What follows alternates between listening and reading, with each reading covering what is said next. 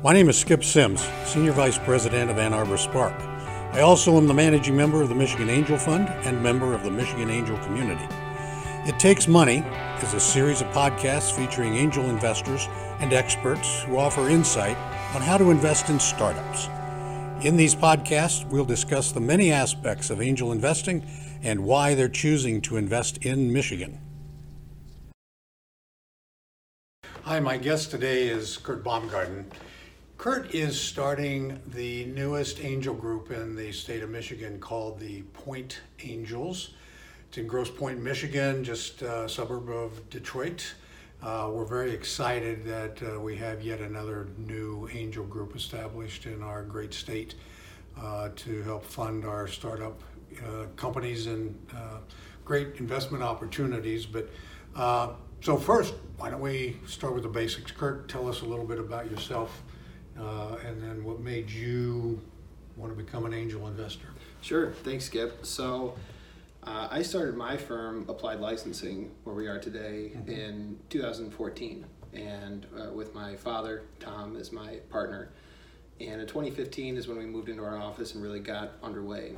And we initially started out with a consulting model, providing intellectual property business expertise to entrepreneurs.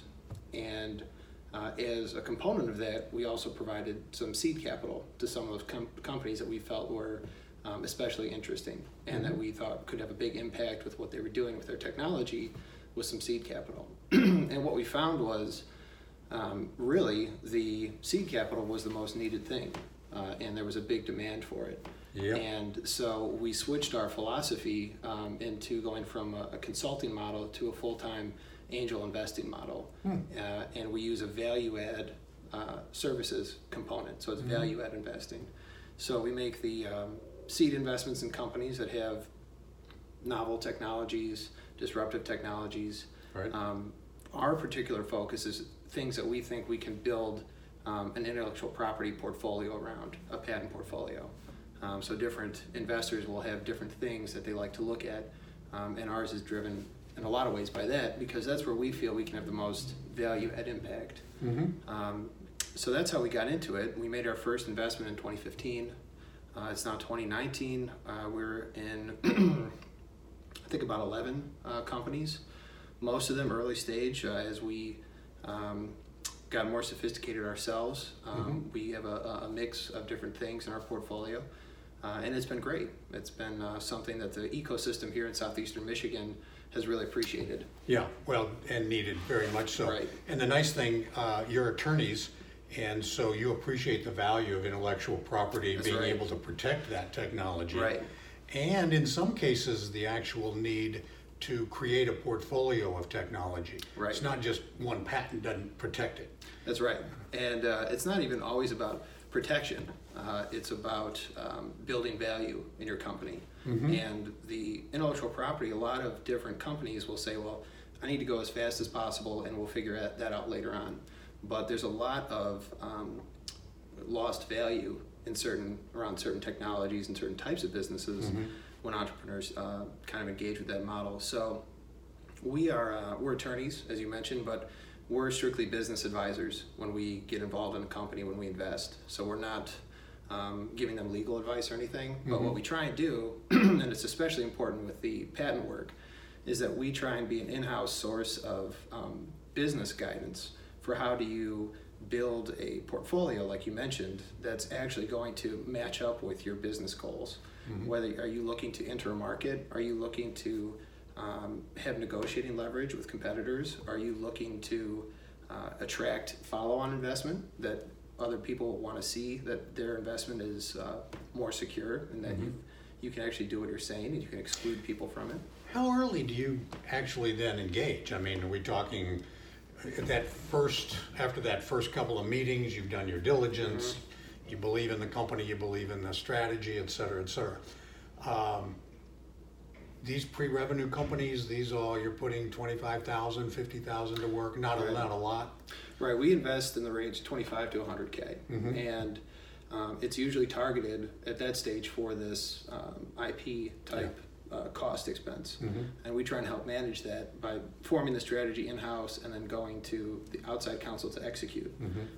And we invest in companies, some of them at the earliest stage, where they don't even have a provisional patent on file.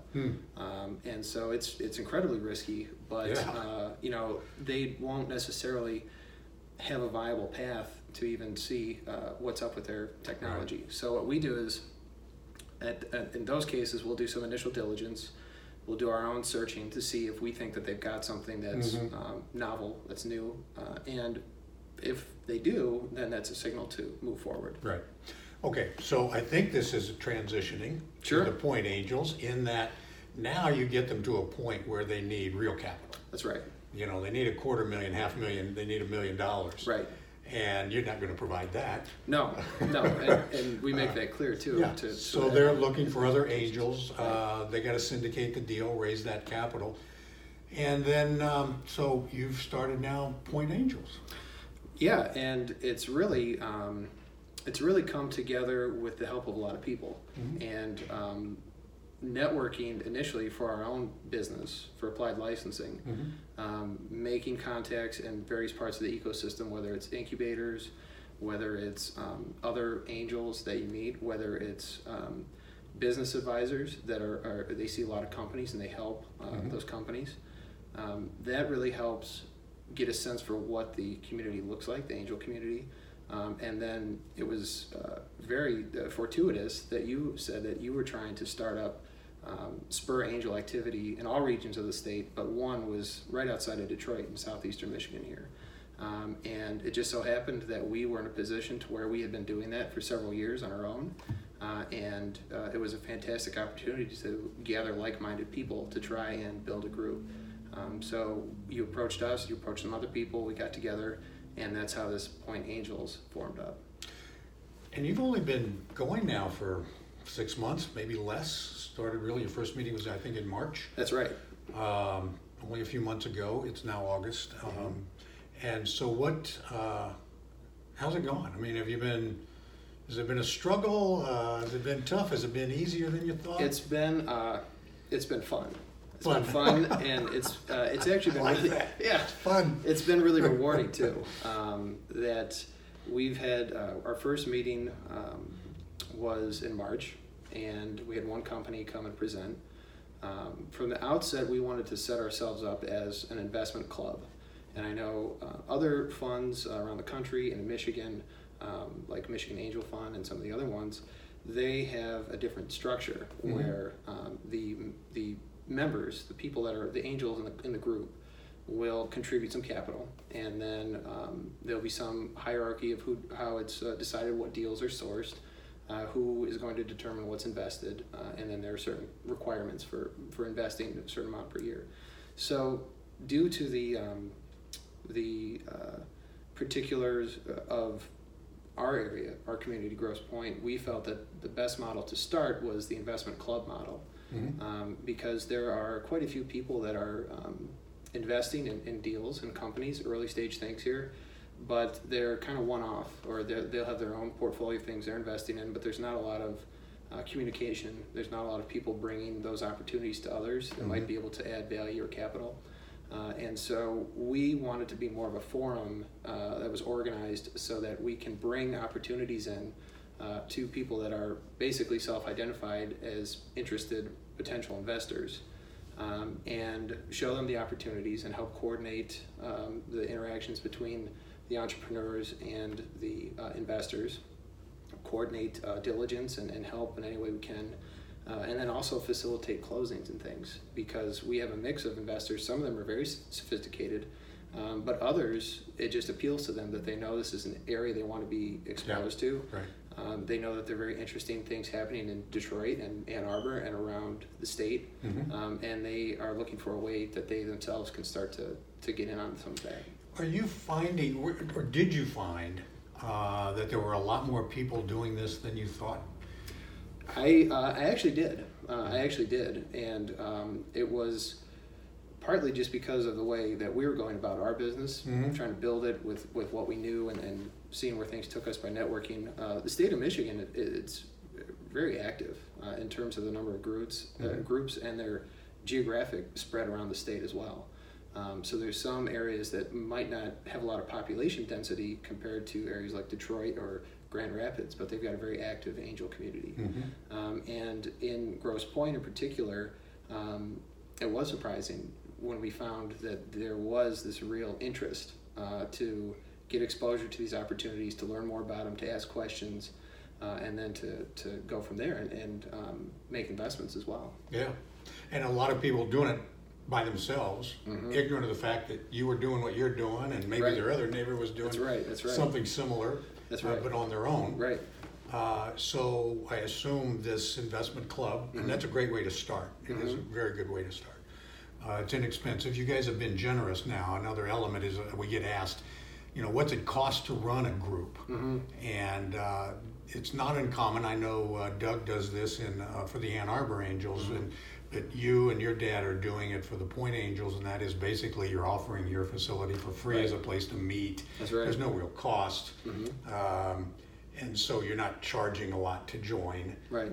You haven't gotten to the point yet, and it's not large enough yet to put in sophisticated documents and requiring commitments and all that kind of stuff. But you'll get there eventually. How many members do you have now? It varies. We have a mailing list that we send out emails to every month advising of the upcoming meetings and things like that.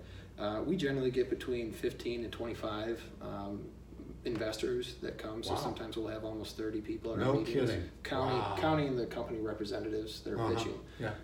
But I think the most we've had is about 25 actual investors. That's great. Yeah, it was really. I tell people really your goal should be to get to 20, and you get above that 20 active members, and now you've got a real group, because now you've got a large enough mass where that company that comes in and pitches and is looking for $1 million, there's enough people in that room that could probably fund the whole million, but could, even if they don't, could fund maybe $250,000 of it. And that's significant. Yeah, it is. That's big. And the biggest help that I've had, as I mentioned, there were a lot of people that helped out and that have helped out, but our members, I think it's not just this way in Grosse Pointe. It does work that way in a lot of ways, but in other communities as well, it really spreads by word of mouth. Yeah. And I think that's a nice way to kind of spread your message if you're forming an angel group, especially if you form as this club where people know it's a very low risk. It's all about risk. A very low risk way for them to get into it and get exposure to figure out if it's right for them or not. Exactly. And so I'm thrilled the way you guys are approaching this, because it does offer that. It allows me to invite my neighbor to come and just learn what it's about. No obligation. Right. No high pressure sales job to do this.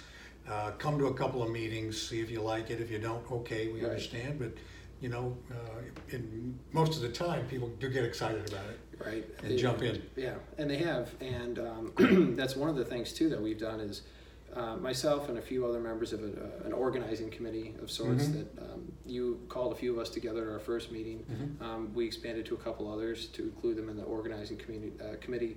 We all helped kind of seed the first few meetings with deals we were familiar with, which really helped because we felt they were a little more known, a little higher quality. We could control some of the variables involved.